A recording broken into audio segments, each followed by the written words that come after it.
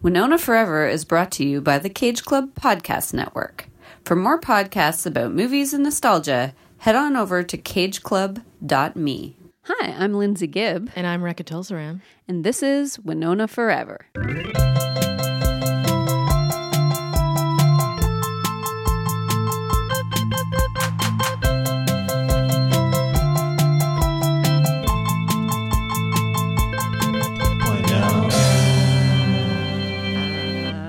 So this episode is our 10th episode. Woo!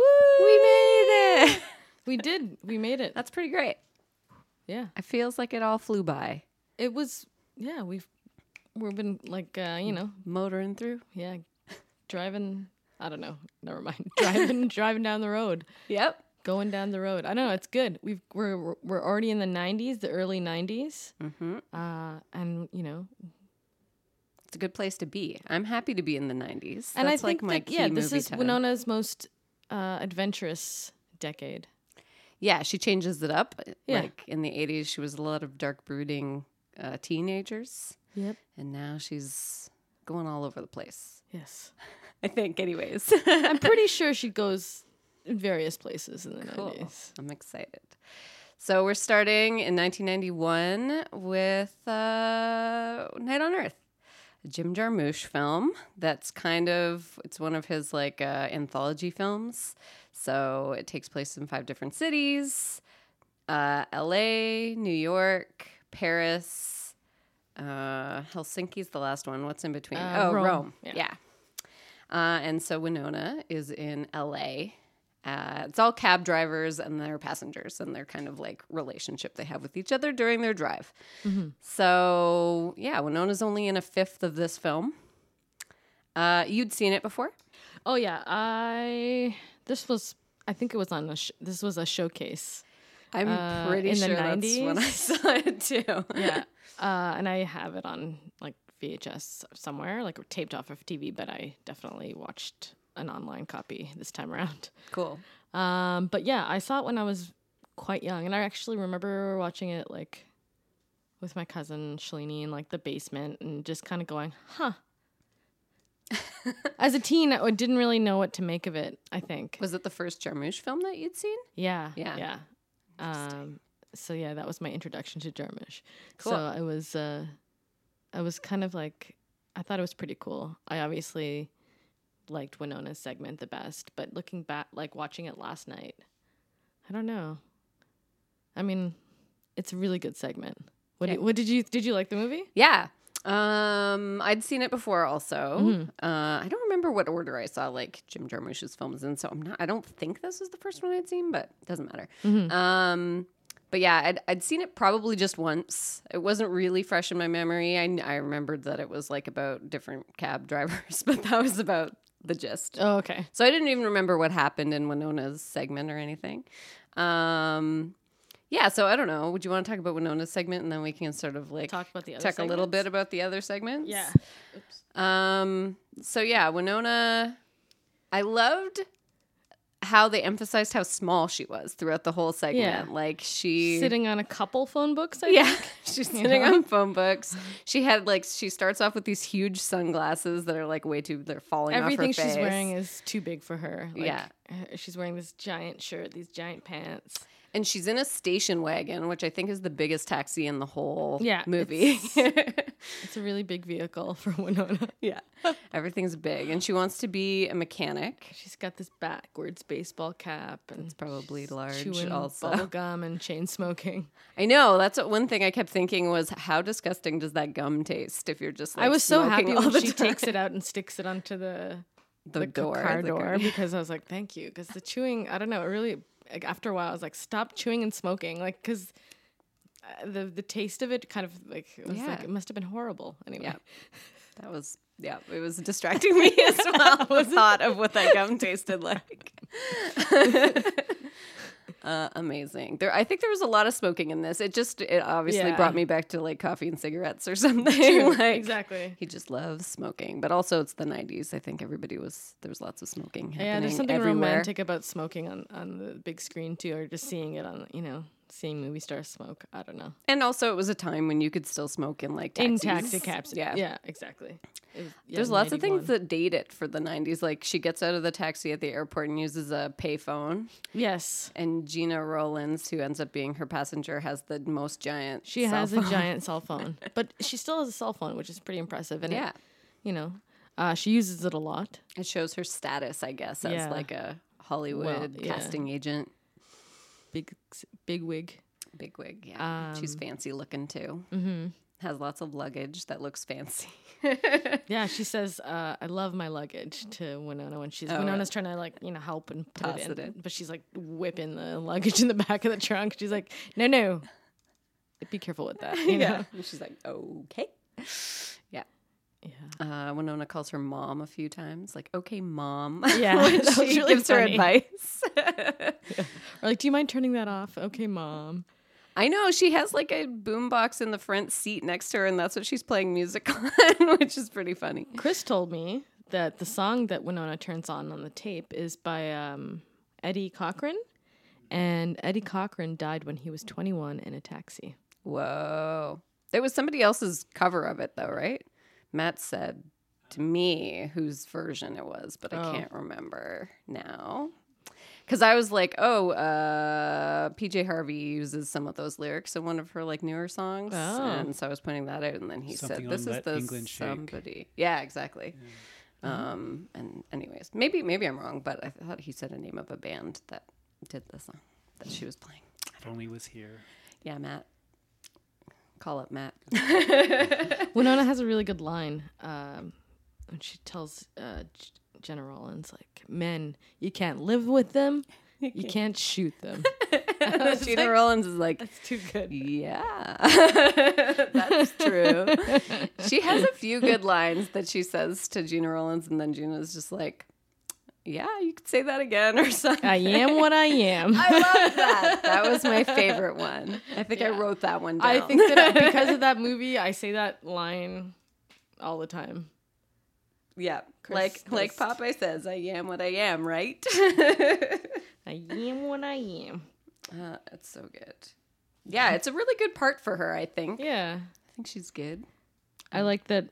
I mean, the relationship is really good. And what Chris mentioned to me today is that they're playing like inverted versions of themselves.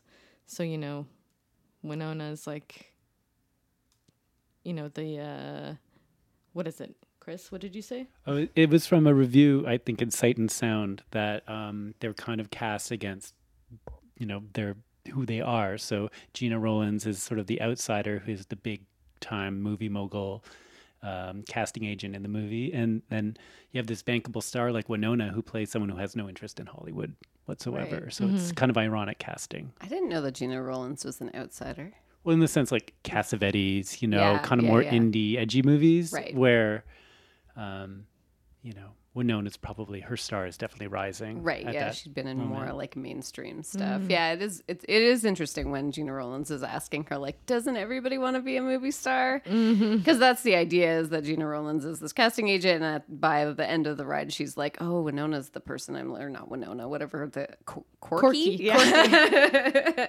She's the person I've been trying to cast this whole trip I was been on, and then she asks her, and Winona's like, nah, I'm on the trajectory I want to be on. I want to be a mechanic, and I don't want to lose my job as a taxi driver. And she's just like, doesn't everybody want to be a movie star? And it is kind of funny to watch movie stars talking about not wanting to be movie stars. Yeah, and she's just like, no, I know what my life is going to be. Like, this is good. Mm-hmm. Movie star life, that's, find some other girl. There's lots of people who want to be movie stars. Yeah. I thought that was pretty cool. I liked it. It was funny when she was talking about like whether she wanted to like get married and have kids. They had quite the conversation in the car, but she's like, what about a family? And then she's like, yeah, I want lots of boys and stuff. And Gina Rollins is like, what about girls? Girls are good too, I think. And it's just such a like interesting way of putting it. And she's like, sure, I don't care, whatever. All that matters is if, he loves me, right? He loves you. Yeah, that's right. With something about his soul or her soul or something. I'm like, wow, that's pretty deep. She's very certain, which is pretty cool. Yeah, they were a good pair. I enjoyed watching them. Yeah, it kind of reminds me of like Winona later will act with Sigourney Weaver in the late 90s, but that kind of like older actress and younger actress.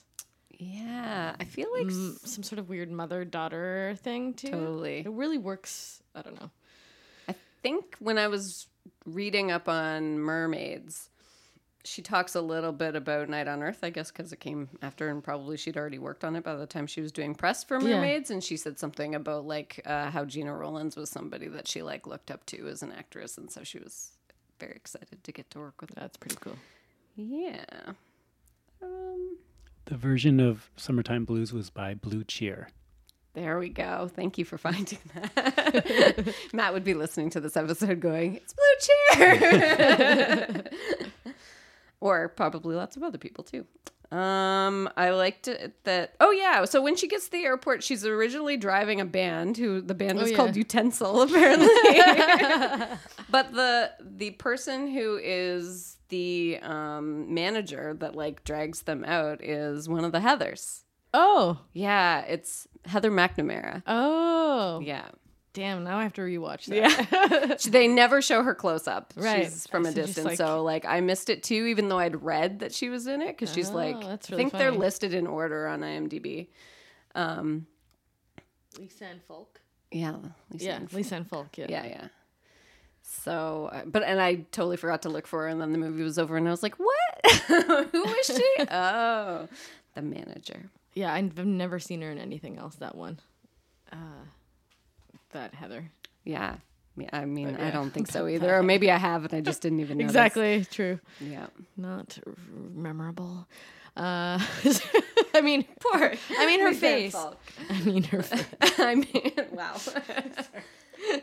So what of the other segments, what was your favorite? Well, I'm a sucker for Roberto Benigni. Yeah, that was a really good It was segment. pretty amazing.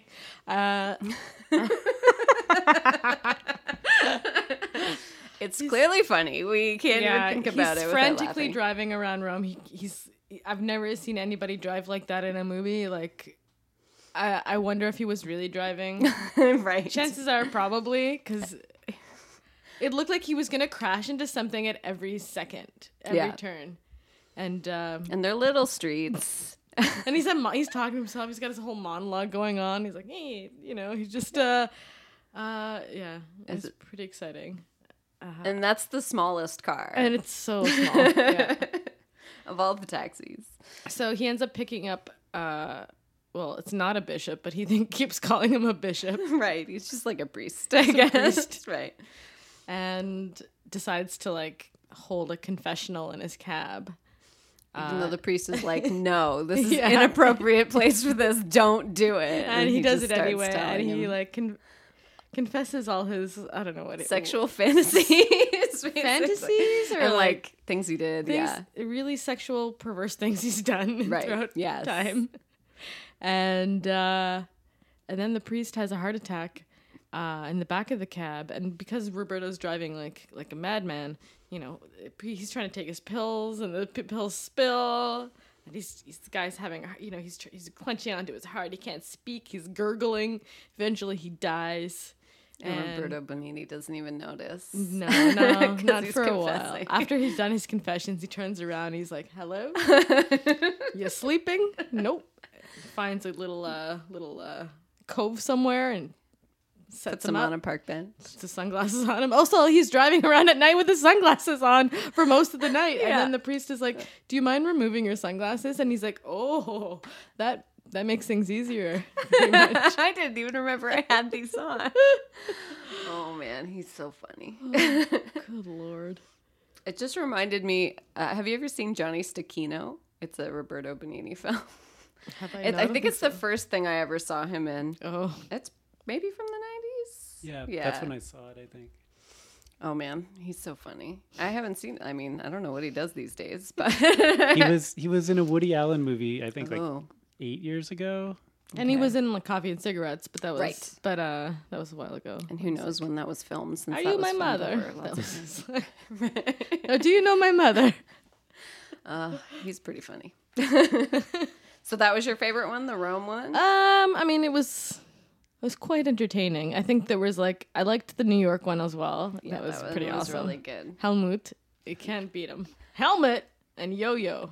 Yeah. You got Helmet and Yo-Yo. I love that Yo-Yo drives, and he's just like, dude, I'm gonna help you find Brooklyn. He just feels for him. Yeah. That relationship is so good. It is a good relationship. It's Giancarlo Esposito as Yo-Yo. And it's just so funny that he's like, yeah, my name's Yo-Yo, after making fun of him for being named Helmut. I know. And then he's like, They both Yo-Yo. find each other names so absurd. Like they Yeah. just like, and they have the same hat. Yeah, and he's adamant that it's not the same hat.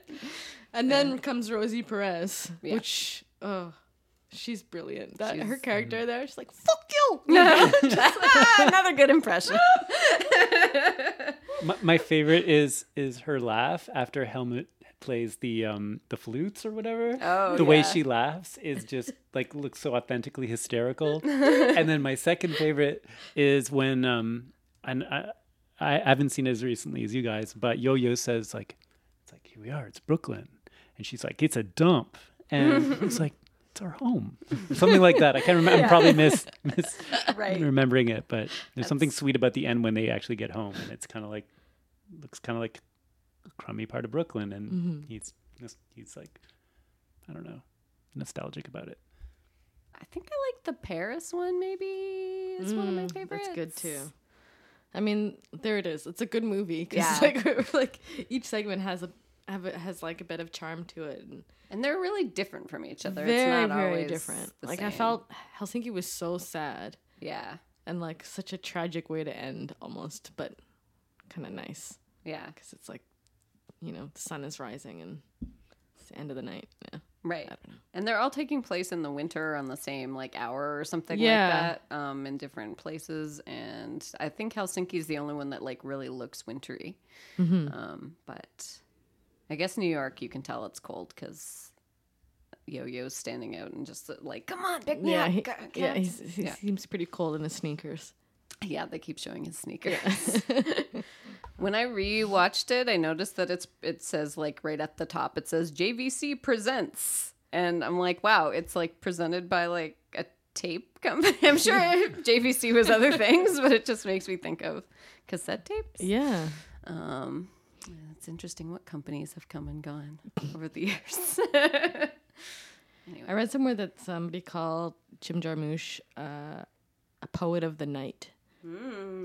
And like talking about how Night on Earth, like he like even like Mystery Train or whatever, like they just like he can tell stories at nighttime that like are kind of almost true to the night. Like, you know, late at night in a taxi cab is a good time to tell a story because people are more kind of confessional. You know, maybe they're a little tipsy, so they reveal more or whatever. But like it's still, so that was kind of cool. Yeah, like in the Helsinki one, they're like very drunk, but they're also like they're very belligerent in the beginning, and then they're like the most emotional because like I guess it's easy for them to move from one to the other because they're a bit drunk. I guess one thing to mention is that Tom Waits does the whole score for this. Yes. Which was, you know, a great way to And it's start like a this movie with some boom, good Tom Waits. Boom. Yes. And then it's just like Tom Waits going. It's pretty good. So good. And that beat kind of keeps on with the theme of the whole movie. It's like boom, boom, boom, onto the next. It's pretty good. Yeah, it almost feels like it's the same song throughout, but I'm sure there's more to it than that. Yeah, maybe. I watched, like, I got the DVD from Eyesore Video, and so there were special features, and one of them was, like, a bunch of not interviews. It was, like, a Q&A with Jim Jarmusch, where I guess people had, like, emailed him questions or something, because he kept saying, like, this person from Toronto, Canada asked this, and, like, different places. And I think someone asked about, it, like, how they did the score, and it sounded like he was, like, with Tom Waits as he was, like, writing the songs for it and stuff. So, yeah. I can see that. He seems to be friends with Tom Waits, right? Probably. Yeah. He's been in other things. They seem like buddies. That's a very Jarmusch thing to have one, person he likes do score a movie. I think Dead Man was done by Neil Young, Neil Young, yeah. and there's probably other examples. Yeah, exactly. Probably. Yeah, I mean, he seems like someone who's super into music as well. Tom Waits is a good segue into our next episode because he's Renfield in the next movie, Bram Stoker's Dracula. Dracula. And also, we know that Winona Ryder likes Tom Waits because there's lots of iconic photos of her wearing Tom Waits t-shirts. I've read like articles, or she talks about Tom Waits, going to Tom Waits concerts. She's always her and Tom Waits. That's the one person I want to see in concert. Like, he's fair. one of the last ones that Does I he haven't still seen. tour? Is he touring? No. Oh, I wish I remembered what year he was like last here. It was a very long time ago. It was like 97 or, I don't know. It could have been later than that, but it was around then. And I didn't go. And he's never come back. Did you ever hear ScarJo's cover, Tom Waits cover Yes, album? yeah, I did. I like the Falling Down song. It wasn't as bad as I thought it was going to be. I thought, like, there's no way she can pull this off. But if you have, like, David Bowie produce it, then you can't really go wrong. Right. Cool. Well, Okay. next is Bram Stoker's Dracula then. Guess so. Cool. Cheerio. Bye. Winona Forever is part of the Cage Club Podcast Network. Episodes produced by Chris Landry. Music by No Refunds. Hosted by Lindsay Gibb and Rekha Tulsaram. Contact Rekha and Lindsay at winona@cageclub.me.